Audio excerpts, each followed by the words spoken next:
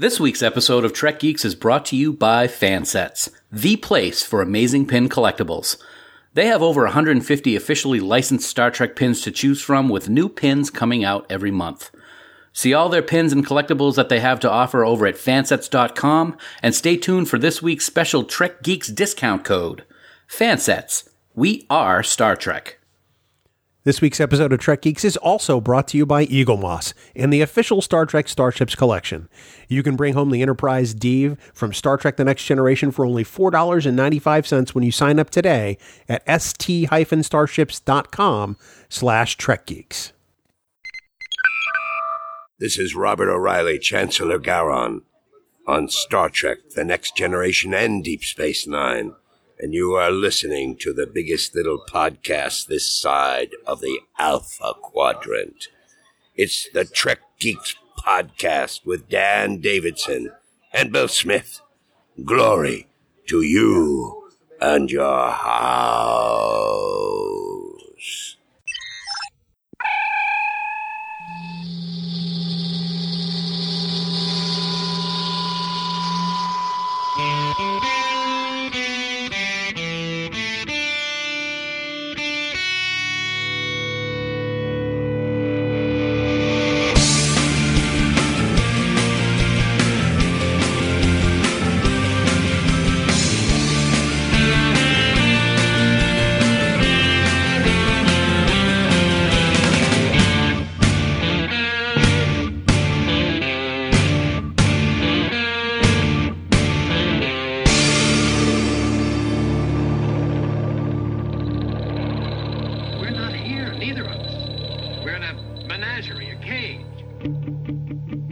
From Science Lab 4 on Deep Space Nine, and a Romulan mind reading device.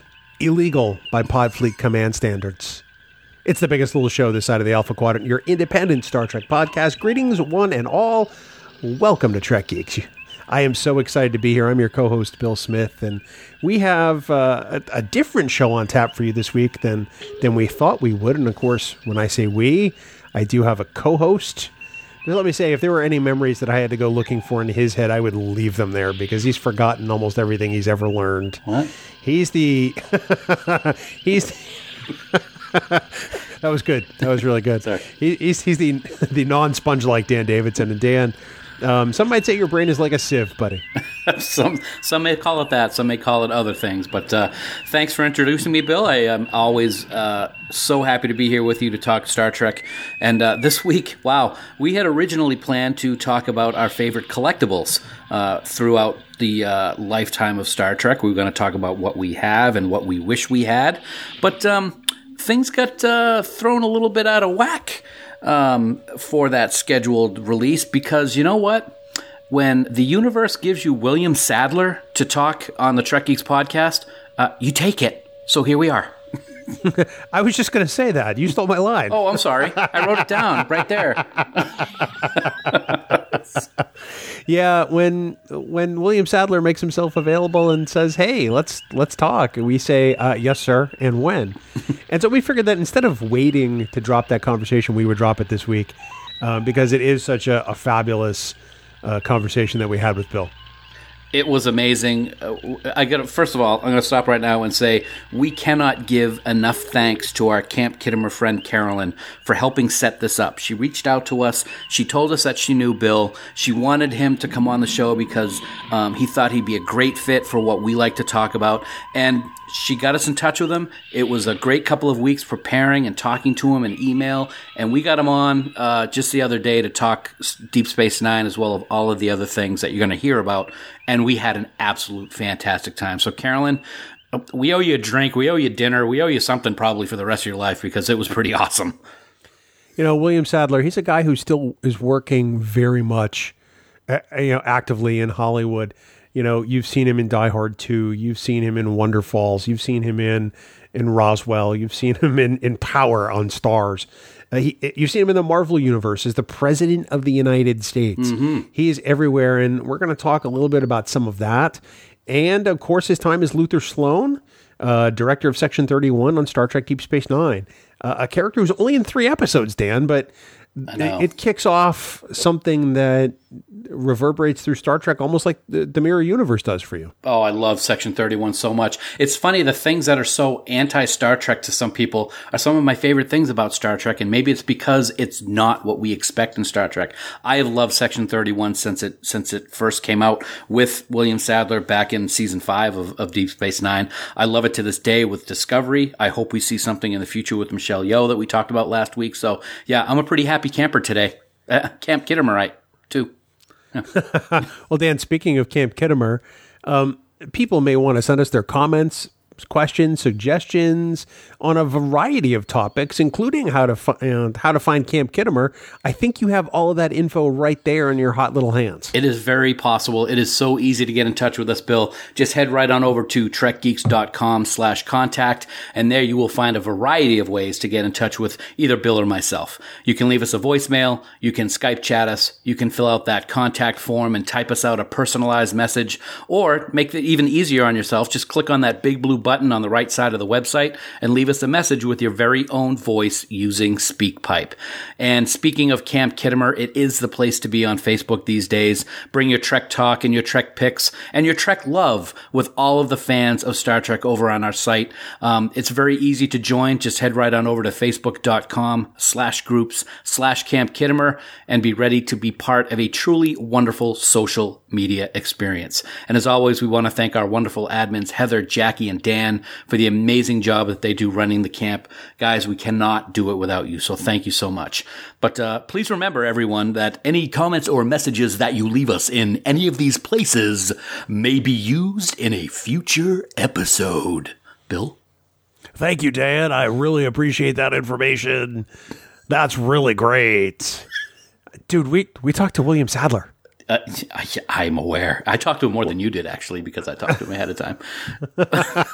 Two nerds from New Hampshire, two middle-aged nerds from New Hampshire, talked to a guy who was in Die Hard 2. Let's just preface this. I mean, let's put this in the perspective it deserves. Mm-hmm. And all three of us were wearing pants this time. Allegedly.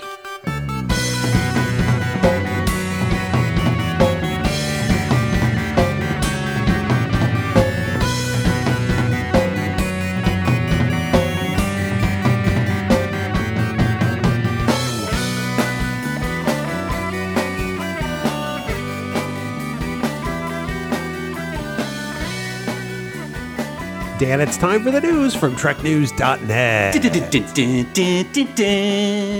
Spanning the Alpha Quadrant. Oh, for all the news on all the Star Treks, yo. It's TrekNews.net. William Sadler. What? Online at TrekNews.net. Dan, it's been kind of a quiet week news-wise, but here at Trek Geeks, we have some pretty big news that's related to our good friends and sponsors at Fansets. Some big news. That is probably an understatement, buddy. Fansets earlier this week came out with their list of upcoming Trek pins, and they are all pretty freaking awesome.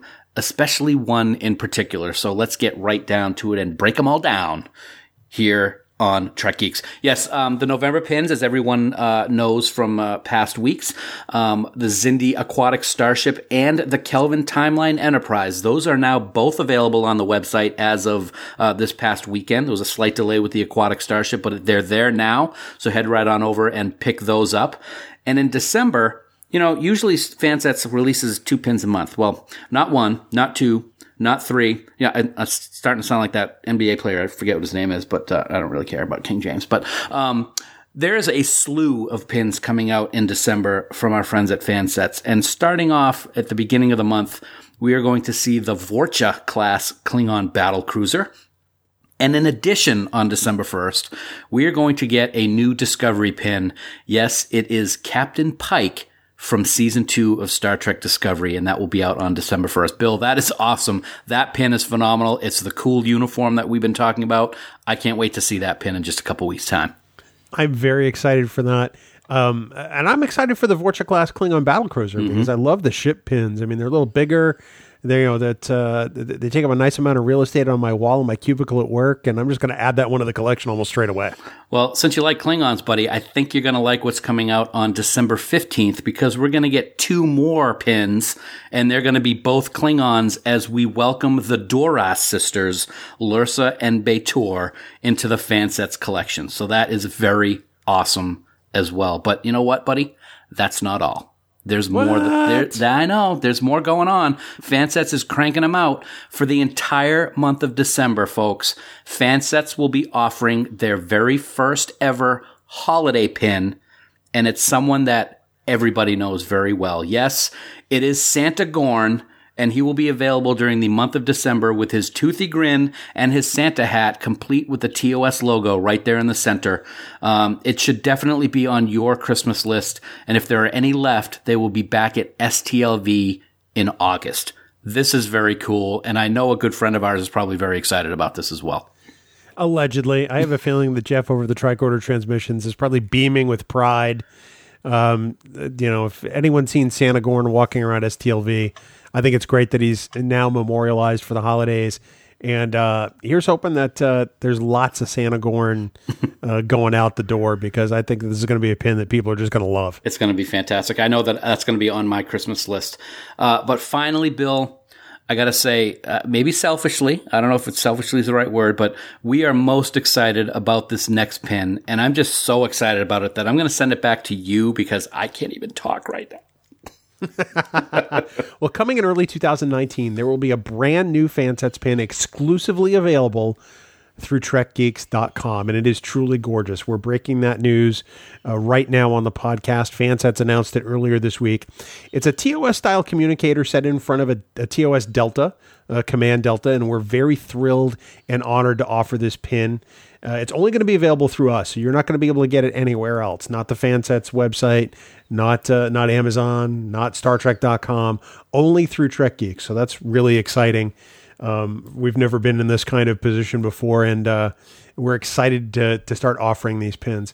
Now, we're going to have more details as far as cost and when and where you can get it in a few weeks, but I am without speech when it comes to how excited I am that we're doing this, Dan. Yeah, it's so awesome. We just, everybody who listens to this show and Discovering Trek knows how much that we love Fansets. And we're not exaggerating. The love that we have for these people is amazing. They're great. Their product is awesome. So for something like this to come about, we are truly honored to carry the Fansets name. And the pin is gorgeous. The pictures out there don't do it justice, and can't wait to get it out there. So in addition to that, we did want to bring up some additional news regarding Fansets. Due to increasing metal costs and export fees, the cost of pins is going to be slightly increasing starting in 2019. So we wanted everybody to know that. For the most part, pins are going to increase about $1 over the current costs. And in addition, due to new tax laws starting on January 1st, there will be an 8% tax fee for each sale. We understand that increasing prices is never an easy thing, but you can be rest assured that these increases will guarantee that the quality of their product and the quality of their customer service will remain top notch. If you want more information about this information, including all the new sets, plus the new changes in costs, head right on over to fansets.com and click on blog. There you go.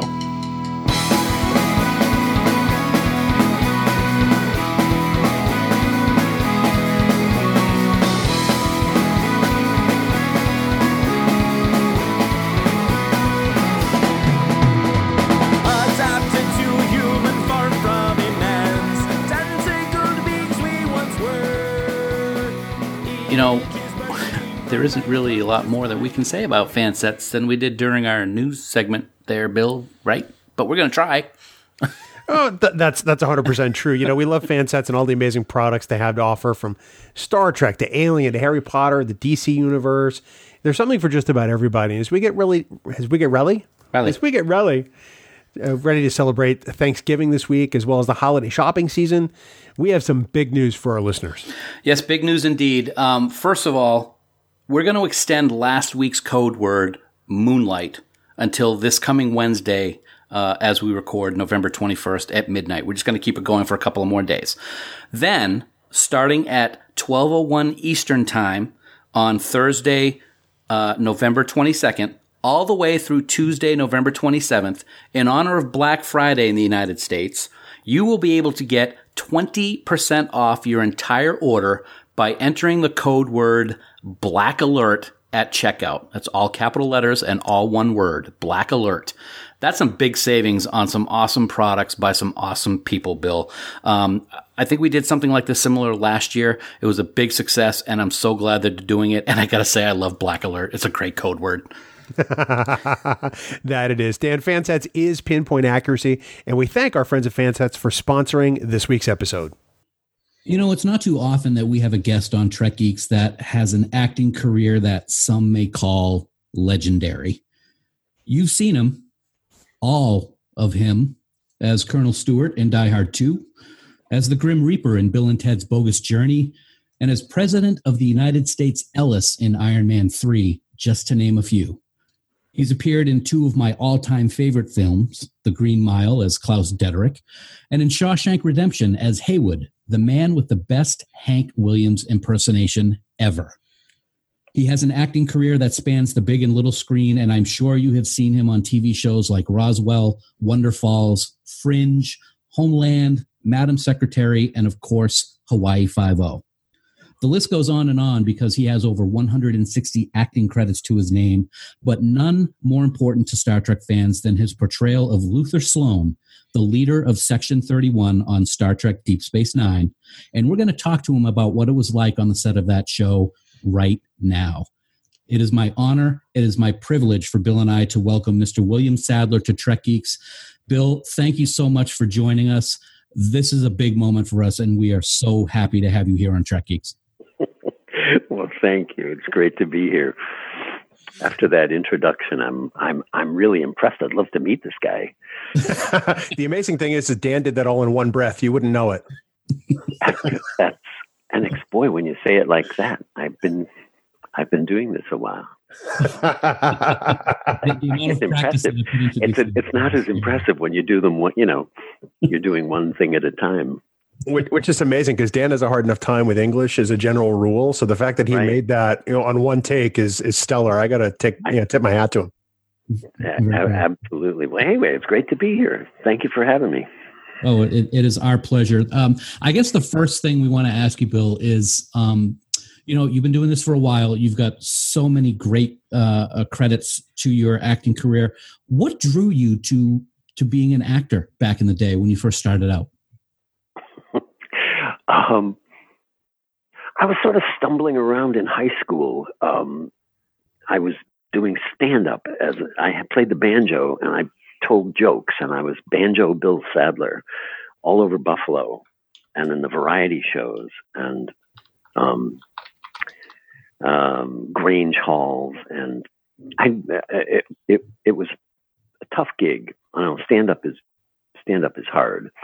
And one day I was pretty good at it, but one day my English teacher, Dan Larkin, said, "Why don't you try out for the senior play?" when they were doing Harvey. And I did, and I got the lead role with Elwood P. Dowd, and I did it, and it was so much fun. I thought, and I was actually, I was surprised at how easy it all came to me. And so it seemed like something maybe I should pursue. And the second play that I did was at a community theater, and it was called The Subject Was Roses at the Amherst Players. And that was a Pulitzer Prize winning drama. It's the one that launched Martin Sheen's career on Broadway. And that, by the time I did that one, I was just hooked. I was like, this door just sort of flew open, and I said, that's what I'd like to do. I loved the writing. I loved the process. I especially loved what it taught me about humans and human behavior. I think that's what I was most curious about.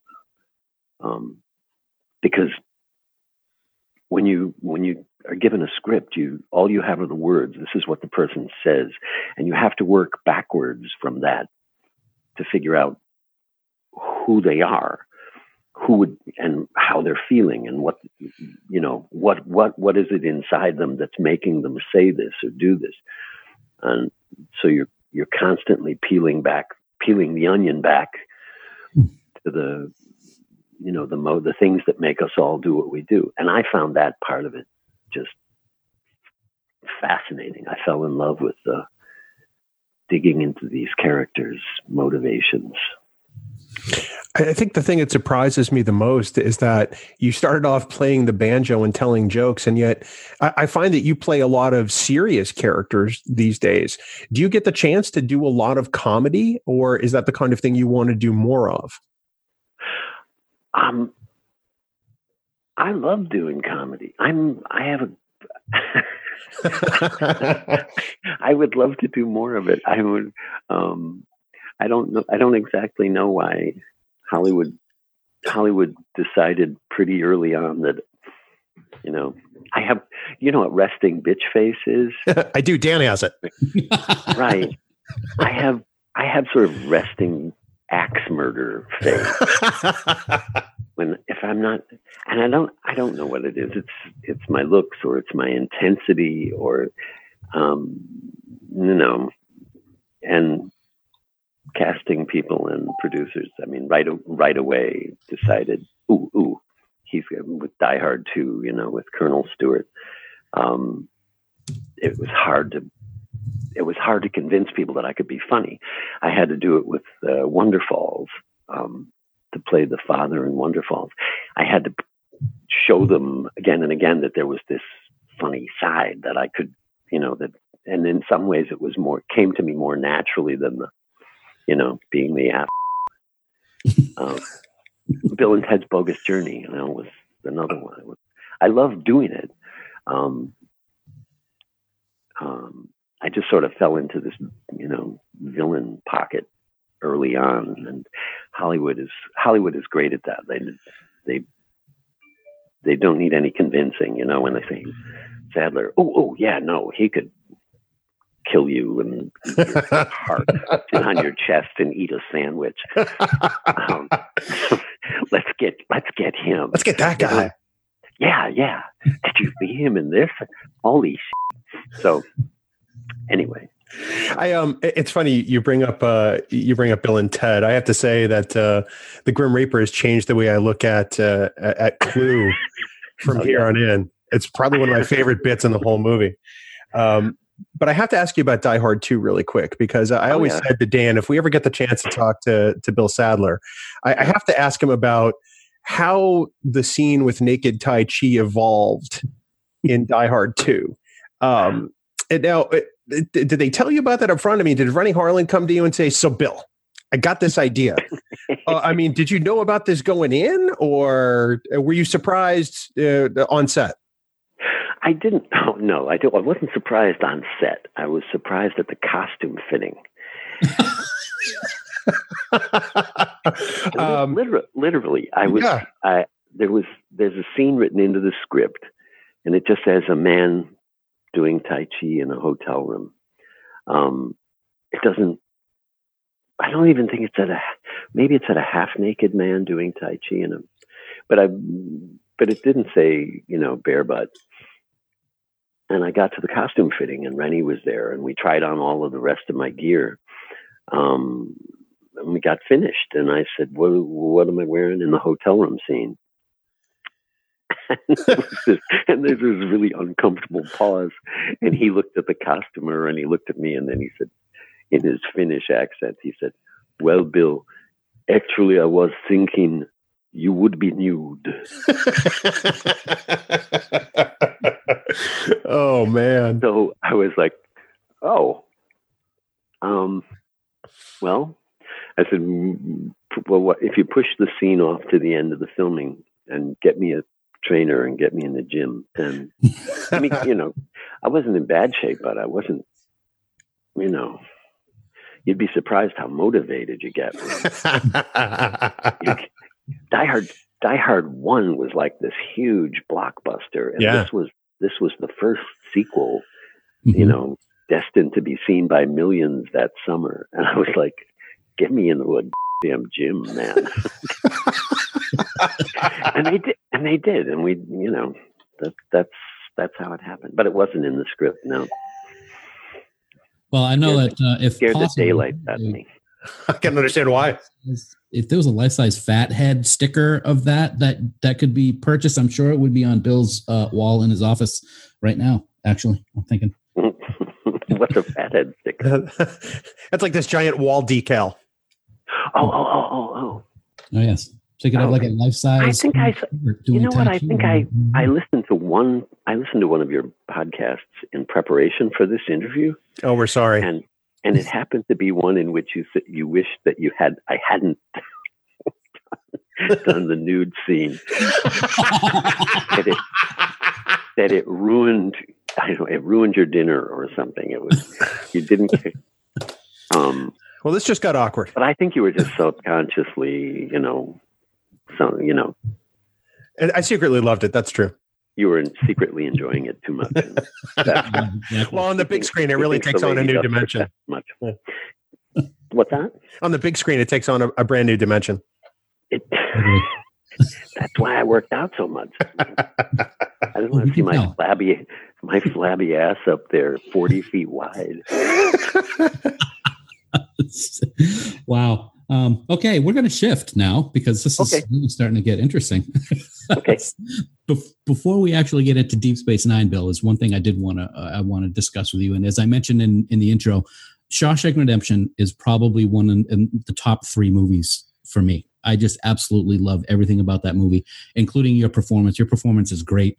What was it like to work with all of those people on Shawshank and turning Stephen King's novella into what is one of the greatest movies of all time? It definitely should have won Best Picture over Forrest Gump, and I was very upset that it didn't. But what was that like on that set? I had a wonderful time on that set. It took, and it's a good thing because it went on and on forever. I think we filmed for like 11 weeks or something in Mansfield, Ohio, of all places. But I had a terrific time. There was sort of a camaraderie among the inmates that was great fun for me. I used to love to sit around. Morgan Freeman and I would sing, doo-wop songs, waiting for them to set up the shot. There's a lot of downtime on a film like that where you're just hanging out and waiting, and it was lovely. It was great to hear James Whitmore tell stories about the old days, and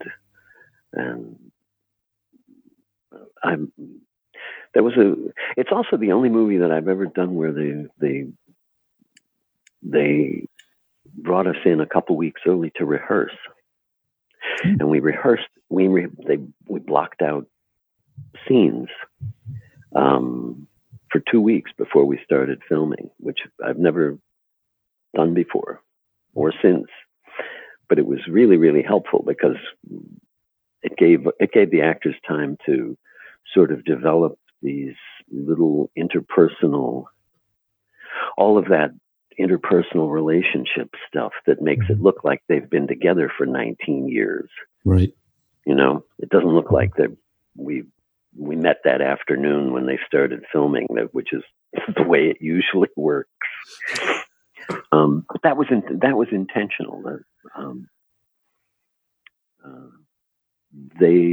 Frank also cast. It was interesting that I think he cast people with a lot of theater background, sort of right straight through the cast, because he wanted it to be an ensemble. He wanted the group to be the stars, Mm-hmm. Anywhere the camera looked at any time, there was something going on in all of these faces, which it wasn't a star vehicle for Tim or Morgan. It was, and I think that's part of what's fun about watching it now. There's a great ensemble feel to it. That brings up one quick question that I wanted to mention, and we're going to get into this when we talk about Deep Space Nine as well, is do you often watch the things that you have been in? We've talked to some people over the years who don't do that very much. And so I figured I'd throw that question out to you as well. I don't watch the things that I've been in very much.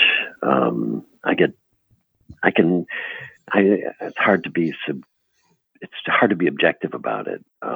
I'm sort of too critical.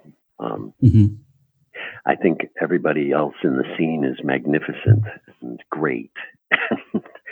and I sit there looking at myself thinking, why did they hire me? That's terrible. Why I'm never going to work again. This is awful. So I'm just too crazy. I'm too critical.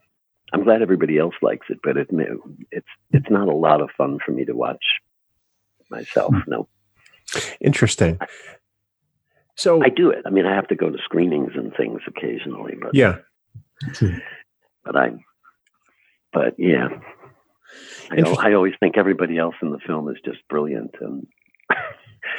and yeah, I was in it. Yeah, I was there. I showed up. I was there. I had. Well, I'm sitting there looking at it. What were you doing with your hands? Why do you need Novocaine in your face? What are you doing? Anyways, so turning to Star Trek, I as you were growing up, you were probably a teenager when the original Star Trek was on TV, which kind of made you its target market in a way. Did you watch the original series? Yeah. Oh yeah. I was 16, I think, when it hit the airwaves. The original. Wasn't it 66? It was. I think it was. Yeah. Yep. But even before, I mean, I was already a sci-fi fan. I had a friend down the road named John Messer. I lived on a farm outside of Buffalo, and we used to run around the barn with BB guns and dive out of the hayloft and roll on the ground and come up shooting. And we would do this for hours and hours and hours, race around the barn and then get captured by the Germans and then pull out a bologna sandwich and sit down and eat it like hay rations. And we just we made up these enormous long improvs. And that was, I mean, I guess this was in the days before video games and living on the farm. We couldn't get to the movies easily, but every time we got to the movies, we came back and, acted out. We spent the next 2 weeks, 3 weeks, acting out what we had just seen in the films or on TV. And he had a chicken coop down on his farm. There were no chickens in it, but it was a little tiny room about 15 feet square. And there's a little square window in one wall. And we put mayonnaise jar lids all over that wall and painted numbers on them. And we used to sit on the dirt floor and look out that window and fly this chicken coop like it was a spaceship. Using the dials that we had made on the wall and switches and things. It was all make believe. But then we would land on strange planets and take our BB guns and step out into the field and walk like there was no gravity, which would be pretty. Which is I can picture it. I wish I could see what it looked like, but the two of us just like slow motion walking with our BB guns, saying, "Over there, watch out behind you."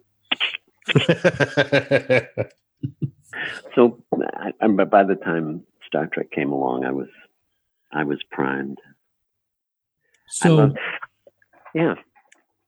Oh no, go right ahead. No. I've often felt like I spent a good portion of my childhood getting ready for the rehearsing for the career that I ended up having. When I got to I'll tell you a quick story about Die Hard 2. We were on the set, the scene where we surround the nose cone of the plane, and Bruce Willis is up in the nose cone, and we all empty our automatic rifles into the plane, right? Mm-hmm. And he hits the ejector seat and shoots himself up in the sky.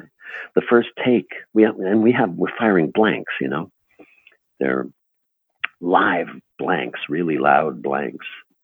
And we bang, bang, bang, bang, bang, bang, bang. And we finished the take, and the sound guy came over to me and he took me aside and he said, "Bill, you don't need to make that sound with your mouth."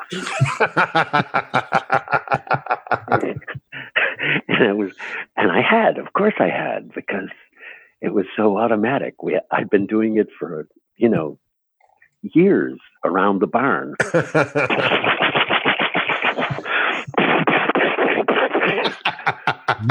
That's pretty good. You have to make all the sounds yourself, or else it's not good. So anyway, so I had done, and flying to other planets was always part of the play as well. So, Bill, I want to throw something out there real quick before we get back to the Sadler discussion. I don't know if I told you this, but Mr. Sadler left me a voicemail on my home phone when we first started talking about having him come on the show, and the message went something like this: "Dan, this is Bill Sadler, Luther Sloan, Section 31. Carolyn told me to call you because you're a geek." It was just awesome. I'm never erasing that message ever. So we will have more of our interview with William Sadler in just a moment, but we wanted to take a few minutes to tell you about Eaglemoss and the official Star Trek Starships collection, Bill. Absolutely. Dan, this collection is so popular and so amazing. It's, of course, officially authorized by CBS Studios. The official Star Trek Starships collection is only available from Eaglemoss Collections. And to say this is the ultimate collection of vessels from across the Star Trek universe almost doesn't do it justice. I mean, we're talking everything from the original series to Next Gen to DS9 to Voyager, all the way through Enterprise and the movies, and of course, Star Trek Beyond. I had to do that. I had to. Each of these models, and of course I'm holding one of these in my hot little hands as I do every single week, is made of die-cast metal and high-quality ABS materials. And then, of course, it's hand-painted with reference to the actual CG models used in production. And, of course, where they exist, photos of the original studio models, which is the part that I love the most. And those display bases, man, they are solid. They look great. You also get a collector's magazine featuring behind-the-scenes info and original design sketches and breakdowns of technology on board the ship. And you get one of those for every ship that you get. So you can have a great magazine collection in addition to the starships. It's very easy to subscribe. You can get the USS Enterprise NCC 1701D for only $4.95 with free shipping. That's $4.95. That's pretty good. And additional models, as there are actually almost 150 of them right now, they will ship twice monthly and will be delivered directly to your door. And as a subscriber, Bill, you're also entitled to free gifts worth over $90, and you could cancel your subscription at any time, but that would just be foolish. Full details can be found at st-starships.com/trekgeeks. Now, of course, fans who'd like to purchase their favorite starships individually can do so for just a few dollars more. And you can do that either online at shop.eaglemoss.com or at your local comic book shop, which is, of course, very convenient. And sincere thanks to Eaglemoss and the official Star Trek Starships collection for sponsoring this week's show. So you had that science fiction love growing up. So fast forward 25 years, and Deep Space Nine is in production and going strong. And how did it come about that you were selected to play Sloan?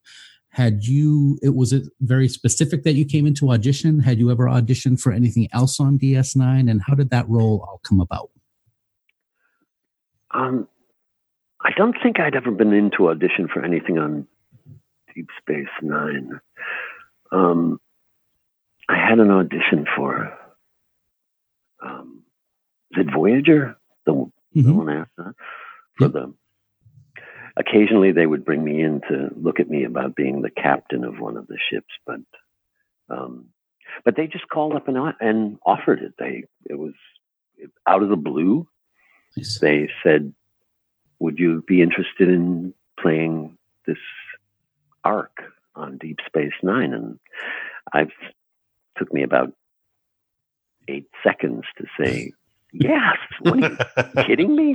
Of course I would. I mean, it was just, I've always loved I've always thought that was a great part of the American tapestry, you know. Mm-hmm.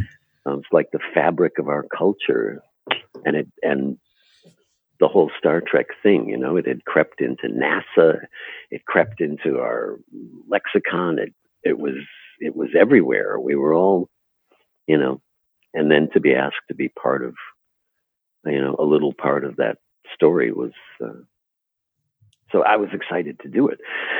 I didn't know anything about the role that they wanted me to play until they gave me the first script and we started talking about it. It was sort of this Oliver North character, the way they described it. Someone who works behind the scenes in a clandestine way to, believing they're doing this for the good of the world and the good of the nation, but it's completely illegal. And, you know, and I thought that was, I just thought that was a great thing to add to the, that would make a great chapter in the Star Trek story. You know, the people who think the ends justify the means, mm-hmm. because they're out there, you know, I have no doubt. Did you know at the time that you were coming back for more than one episode, or at the time did you just think it was a one shot? I think I'm not sure whether I knew it was an arc or they had said it was, you know, it was just this one episode. I don't recall. They may have told me it was an arc. He would come back, a recurring character. But like I said, it was, I was intrigued by the idea that he was part of that world, but not part of that world. I'm the very, very first moment that you see him in the first episode that I did, which I forget the name of. He's sitting at the foot of Bashir's bed. And Bashir wakes up and there's this man in his room sitting there watching him sleep. And I thought, that is the creepiest thing I have ever read. I want to do that. I think you just like to watch Bashir sleep. It was just this it was really, really unsettling, and you didn't have to do anything. You could be the most benign character in the world. But the idea of waking up and there's someone been sitting there for hours watching you sleep, was just like, ooh. And I thought, that's a great entrance for a character. You know, that's a great introduction for a character that you're adding to the soup. Who the hell is this guy? No, I got attracted to the character right away. One of you just mentioned it. One of the things that I love is in these episodes that you're in, a vast majority of the scenes are with Bashir, or with Sid. What was it like to work with him? And I'll ask a part two question of that also, is all of these amazing actors on the show that have all these theatrical backgrounds. What was it like on the set with all of these people who, for all accounts and purposes, had a very, very tight relationship during that 7 seasons as actors? What was it like to be part of that, Bill? There's a thing that happens when you're on a show for a long time and you become kind of a family. And when you step onto a show like that as a guest star, which is what they call it, that's sort of your rank. it always feels to me like you're stepping onto a moving train. You know, everybody on the room knows everybody else. Everybody on the set knows, every actor knows every camera guy, every grip, every, you know, and you don't know anybody.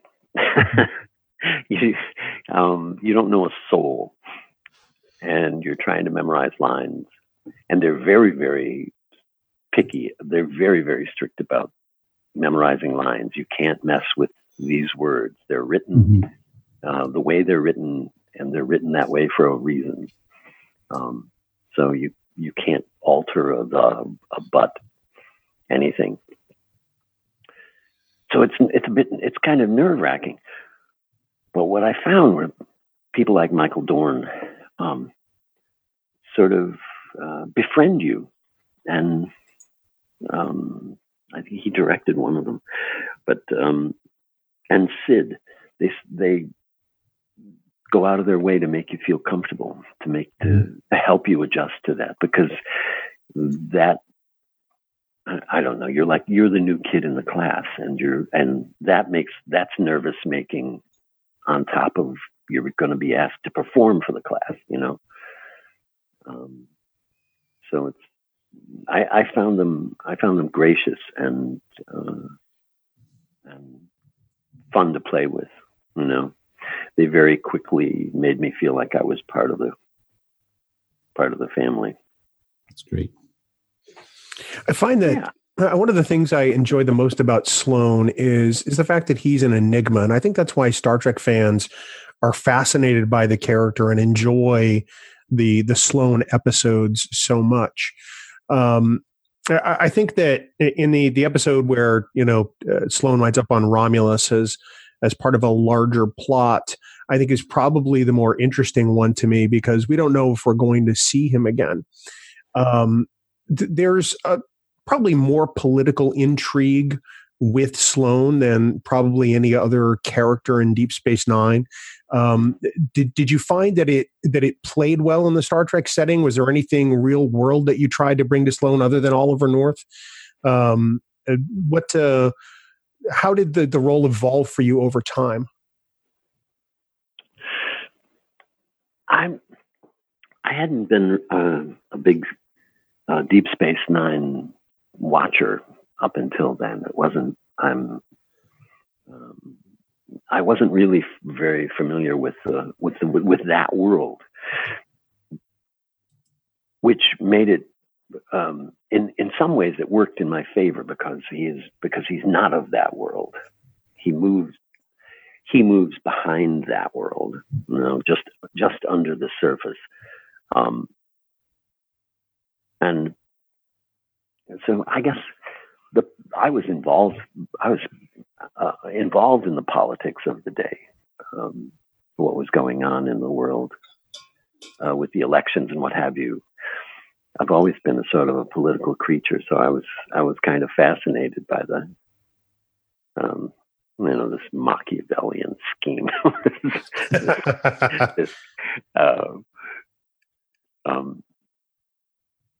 Yeah. I don't know. You just sort of put one foot in front of the other. I didn't have a grand scheme coming in to play this guy. I sort of do what I always do with these characters. I look at what they say and what they're doing, and try to imagine what sort of person would do that. You know,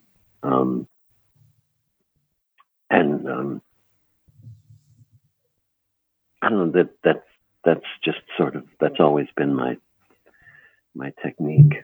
There's also no time on these sets. I don't know if you've ever watched the filming of an episode, but you show up on the set and there's like, I don't know, I forget how many days filming it is, but there's almost no rehearsal. You run it through a couple of times, and everybody decides you'll come in the door, move over to the table on this line, sit down, say this part here, he's going to get up on that line, and that's the scene. And then you film it. There's no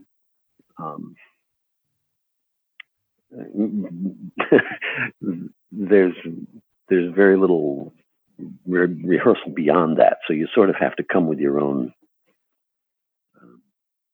You already have to know what you're doing before you show up. What was I going to say though? You mentioned this earlier when we were talking about Section 31 and how they believe in what they're doing is right. And you said the ends justify the means, which is actually a direct quote that you used on Bashir as Sloan in one of the episodes. Section 31 has become a huge part of Star Trek lore. It's loved by many people, including myself. It's hated by many people because it goes against, quote, Gene's vision, which is something that can drive Bill and I crazy from time to time. We've seen it in Enterprise. We've seen it in the new Star Trek Discovery. And there have been novels about it. And now there are rumors that Michelle Yeoh is in talks with CBS to have a Section 31 spin-off series. Really? Yeah. And I'm very excited about that. But what does it mean to you, Bill, to be the first person to portray someone from that organization and the growth that Section 31 has seen in the last 25 years? I mean, you were the first person to portray this type of character, and now it's continuing to grow and grow. I think I guess I'm proud of that. I think, and kind of amazed by it. It's an intriguing idea, and this idea that there are things are going on under the surface, that there are people. I forget, he had a line something like, you don't think you won that war by yourselves, did you? Right. I'm fascinated by it. One of the Star Trek conventions I went to, I think down in Florida, there were people making costumes, Luther Sloan costumes, and they had a charter, a Section 31 charter. I was like, holy Toledo, this is this is getting out of hand. But like I said, I thought it was an absolutely fascinating idea to drop this completely amoral human into such a good world where, the charter is all about democracy and tolerance and doing the right thing by people and so on, and somehow trying to survive as a civilization. And come to find out that 200 years ago, there was this organization started that nobody knew about, nobody knew about. And it's been all these years, it's been acting on its own with no answering to no one, just deciding this planet needs to catch a terrible disease. Let's go. And do you know what I mean? Changing the history of the universe in ways that, but answerable to no one. It seems more relevant now than ever, doesn't it? Yeah. I thought it was extraordinarily relevant. Extraordinarily relevant when I was filming these things. I thought, wow. But since then, it's become even more relevant. I have to say, the first day on the set, one of the first things, I was stumbling around, amazed at these wonderful sets with the stars sliding by the windows on big rollers, and I was just infatuated. I was like there's the little kid in me was just bubbling. But I asked, his name wasn't in the script. They called him Director Sloan. And I said, does he have a first name? And they called up to the writer's room. And about a half hour later, it came back. I guess they decided that his first name was Luther, and which helped. It helped me. It helped me finish the picture of, I thought that was fun. Other than those two things that you just discussed, the Rolling Starfield and the First Name, is there anything specific from your time on the set that stands out as your fondest or best memory of being on the show? My fondest or my best? Other than sitting on a chair watching somebody sleep. That was fun. That was truly enjoyable. One of the weirdest things about it was you get to wear these Star Trek underwear. I don't know if you must be aware of this stuff, that all the men on all the Star Trek shows have to wear special dance belts so that your junk you look like a Ken doll. It's true. It's true. You won't hear a lot about that on other podcasts, but it's the deep dark secret of the Final Frontier. It is a big deep dark secret. Let's see what was fun about it. I guess there's a theatricality that before I did my first film, I did dozens and dozens and dozens I lived in New York for 11 years, and I had done the theater and Broadway, and all of my training had to do with the stage, and sometimes creating larger than life characters like the Grim Reaper, or and I love the theatricality of it. The sort of there's a formality in the Star Trek world that doesn't exist in other. You won't see it on The Wire, or you won't see it anywhere else. But you'll see it there, and you'll always see it there. They write it in, and they nurture it. They design it in this sort of just a little bit larger than life characters, a little bit larger, a little bit more formal dialogue. And I remember thinking at somewhere in the middle of the first episode that I shot, that this felt very much at home to me. I like this style. I like it's slightly stylized, and it's deliberately so. And I enjoyed that. I thought I'm well suited to this world. You've got millions of fans in the Star Trek universe based on your portrayal of Sloan. A lot of these fans congregate all over the world all the time to different conventions, STLV being the biggest one every August.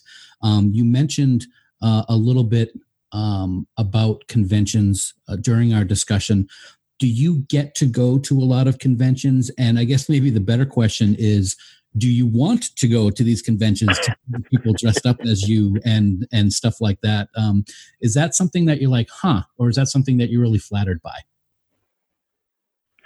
I am flattered by it. I've done a few conventions. I don't do an awful lot of them because I'm usually busy. It's hard for me to plan that far ahead. Sure. Because I never, it's the life. It's just the life of an actor. You get a phone call and all of a sudden I'm up in Winnipeg shooting The Grudge or whatever. It's a good problem to have, but I like doing conventions. I enjoy them. I think, I'm also a funny actor to go to these things. The Star Trek ones is very specific, but I also get invited to horror conventions. Oh, sure. There's one in Texas, I think, called the Horror Hound that I did once. And they're great. They're great fun. I don't pay a lot of attention to. I don't go looking for them, but if they were offered, I would absolutely. And the reason isn't so much that as fun as it is to hear hundreds of people say, I loved you in, which is great for your ego. You have to, I have to admit. It's also interesting when you do film and television, you never know how what you've just done landed. Sure. In the theater, you can see how it's landing because they're right there. Yeah. But when you do something on film, like Deep Space Nine or like The Shawshank Redemption, and then to have people say, my dad and I watched The Shawshank Redemption every month. It was part of our routine, or things like that. You don't, these conventions are a chance to hear people tell you how this stuff landed, how it affected their lives, which is fascinating. I tend to, we tend to do them and you move on. I'm off to another gig and there's a gig after that and one after that. And, you lose track of, you forget that this stuff went into millions of homes and living rooms and people went, ooh, Well, your character is forever cemented in Star Trek history and lore. Bill, we cannot thank you enough for joining us to discuss these memories from not only Deep Space Nine, but from some of the other things that you've done in your wonderful career.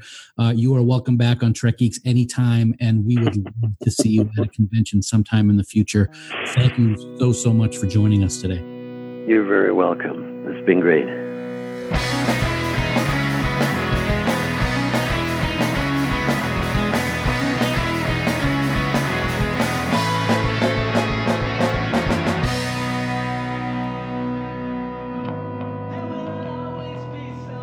Dan, we have to offer our sincere and grateful thanks to Carolyn once again for setting us up with Bill Sadler, and of course to Mr. William Sadler, the incomparable William Sadler, for taking some time out of his incredibly busy schedule, which we know he is still shooting stuff. Yeah, to come talk to us. It was great. We've had the honor of having some of these Star Trek actors on the show, and the discussions are always amazing because we get to hear those memories, especially now with Deep Space Nine's 25th anniversary celebration, those memories of what it was like to be on the set. And it's really cool to get that perspective from the actor as to what was going on at the time. And on the same token, Bill really seemed to appreciate hearing what his work on Deep Space Nine was received by us, the fans. So it's a win-win. I had a great time, and I really hope we get to talk to him again sometime.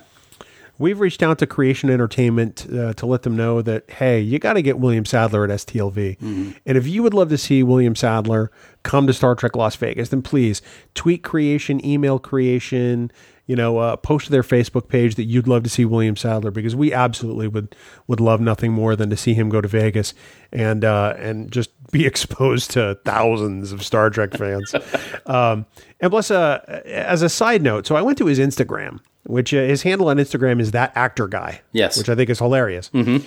And he has a photo of him as Banjo Billy from 1967 or 1968 on there.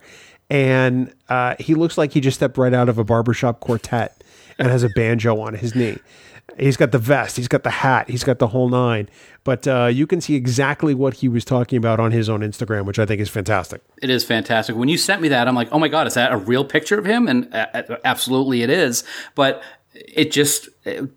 when he talked about how he first got into acting, that's exactly what he brought up. And then we have the proof in pictures. The internet's a beautiful thing sometimes, man. It really is. It really is. But no, thanks everyone for checking out this interview with Bill Sadler, and thanks to him for taking the time out of his schedule. We're truly grateful for having had that conversation.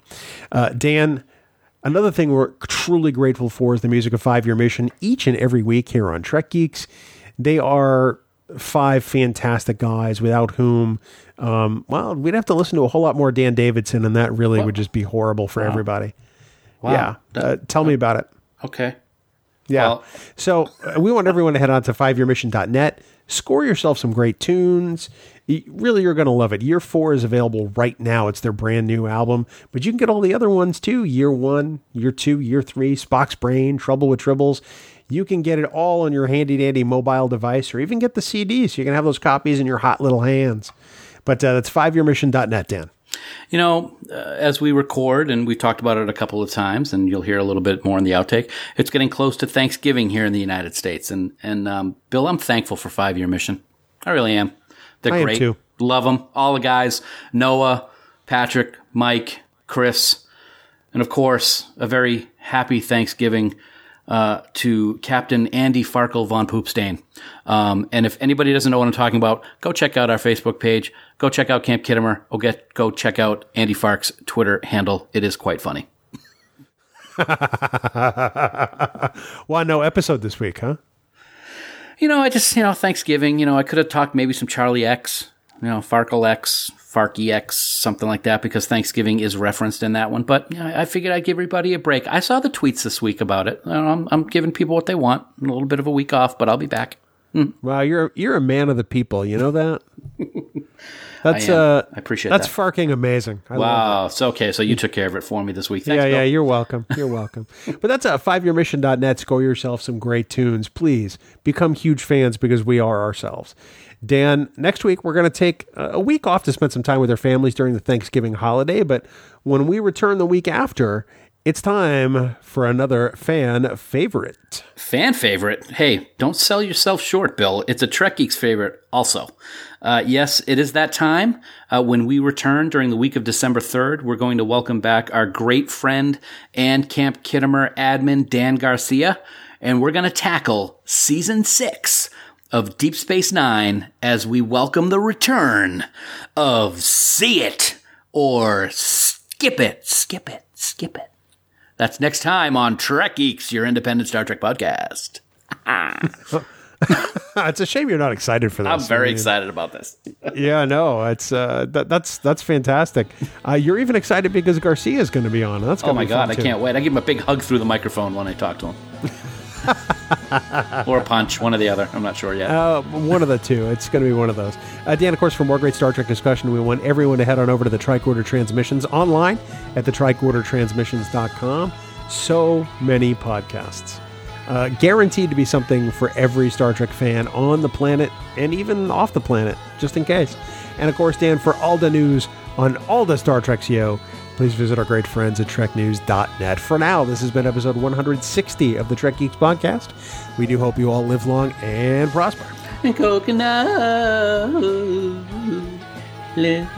Sorry, that was my Hank Williams impersonation from Shawshank Redemption in honor of Mr. William Sadler. Shawshank Redemption. Chicago. You're out of there. Music for Trek Geeks is provided by 5 Year Mission. They are writing one song for each episode of the original series. Download their music at 5yearmission.net. Trek Geeks, a Star Trek podcast, is a production of Coconut Media Works, executive producer Bill Smith. For even more Star Trek discussion, check out Discovering Trek, a Star Trek Discovery companion, available on Apple Podcasts, Spotify, and discoveringtrek.com.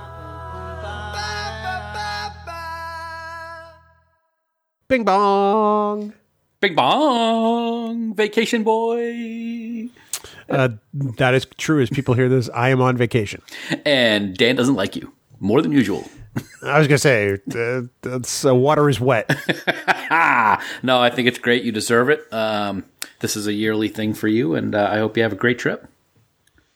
Headed down to the Peach State, the Peachtree State, Georgia. Mm-hmm. And we are going to spend some time with family for the U.S. Thanksgiving holiday. I'm very excited. That's awesome. And you know, I can feel great about it and wish you all the best and have a great time, because when you get back the following week, at the end of the week, I will be heading to Disney. So, and I'm happy about that. Congratulations. Thank you. You'll still be suffering through work for the next week while I'm gone. Well, 2 days. 2 days. That's all right. I can do that. We'll see. And I don't We'll have see. to commute with you, so plus right there. So it's a win-win. Nobody is more acutely aware of that than I. Hey, it's a win-win, baby. That's all I Your gotta say. face is a win-win. I am well aware of that too. Thank you. See, you're full of compliments today, and I appreciate that. I don't know what I was thinking. I think I got post-gym brain. How was the gym? Fantastic. Yeah. Yeah. Sue and I will be going at 8 a.m. on Thanksgiving morn. Nice. Yes. Yeah. M's going to be down from Maine, and we're going to see if he wants to go with us. And I think my sister's going to join us as well. My brother-in-law is a big fat baby, and he won't go. Does he listen to the podcast at all? No, but I might have listened to this one. Nice. Yep. Nice. Yep. So, yeah, it'll be fun. It'll be good to get up early and go do that and get the juices flowing before we head over to the sisters for the day. Well, then you got the rest of the day ahead of you, which is good too. Yeah. And then we're going to go up to Maine on Friday and get some more stuff out of storage because that's what we do. We're going to work out actually a couple of times while we're down in Georgia. Mm-hmm. So, good. Yeah, it'll be good. And got to work off those Thanksgiving calories somehow. My word. I'm not going to eat, I don't think. You're such a liar. I'm gonna have celery and cream cheese. I know that. What? Ugh, why celery? Ugh. I love celery and cream cheese. It's something my mom has made since I was a kid. It's got olives in it, olive in the cream cheese, and she puts it on the celery. I could eat like 30 stalks of that stuff, man. I love it. I hate celery and I hate olives. Then I'll have yours. So just back some cream cheese up onto my plate and I'll be fine. I'll just eat it plain. There you go. Excellent. Okay. I don't even need a bagel. Nothing. Just right out of the bowl. Just scoop it right into my mouth. That's good stuff. I love cream cheese. That's good. Put hair on your chest. That's good stuff. What else is going on? I was going to ask you the same question. I just, right before we came up to record tonight, I just happened to be flipping through the stations as Sue and I were eating dinner. And on BBC America, TNG Cause and Effect was on.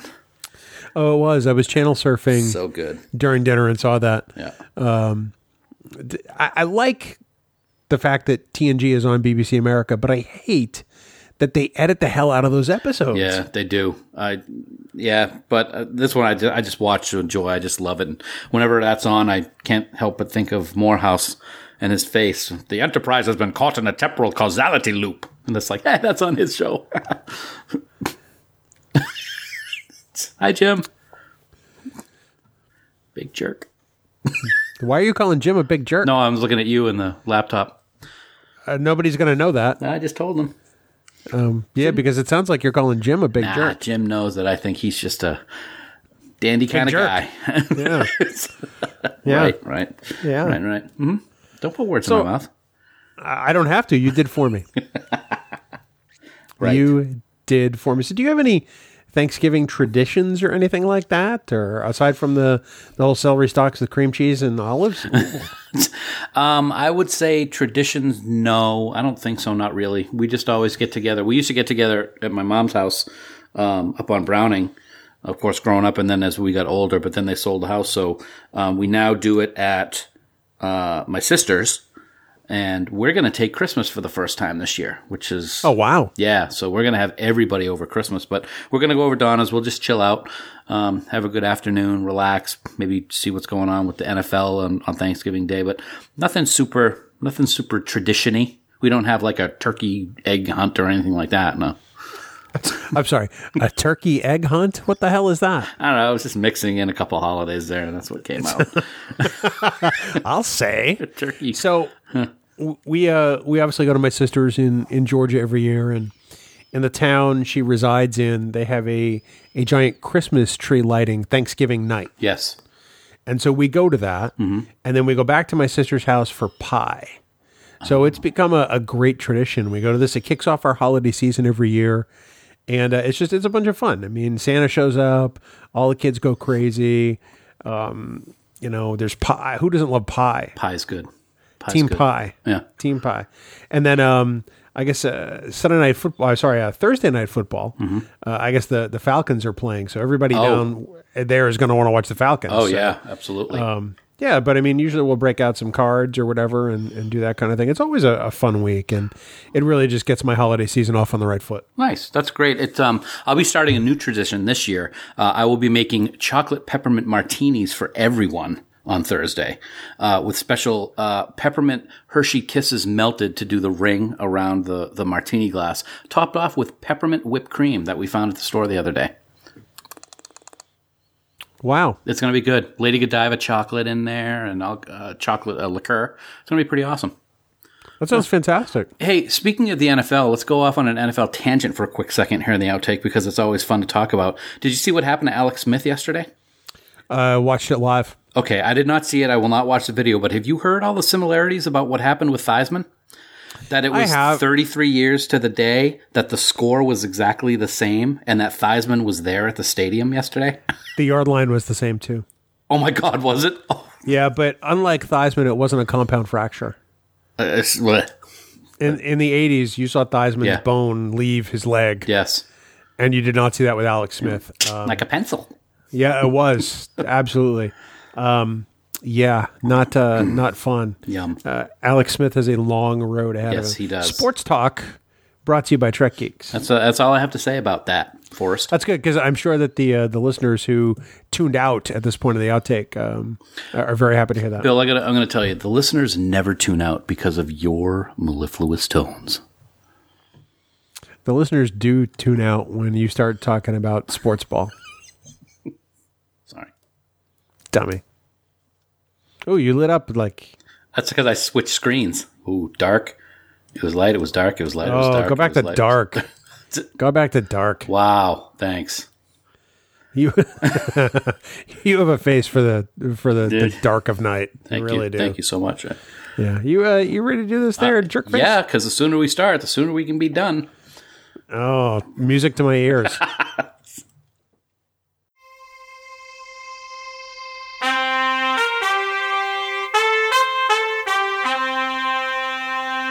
Coconut.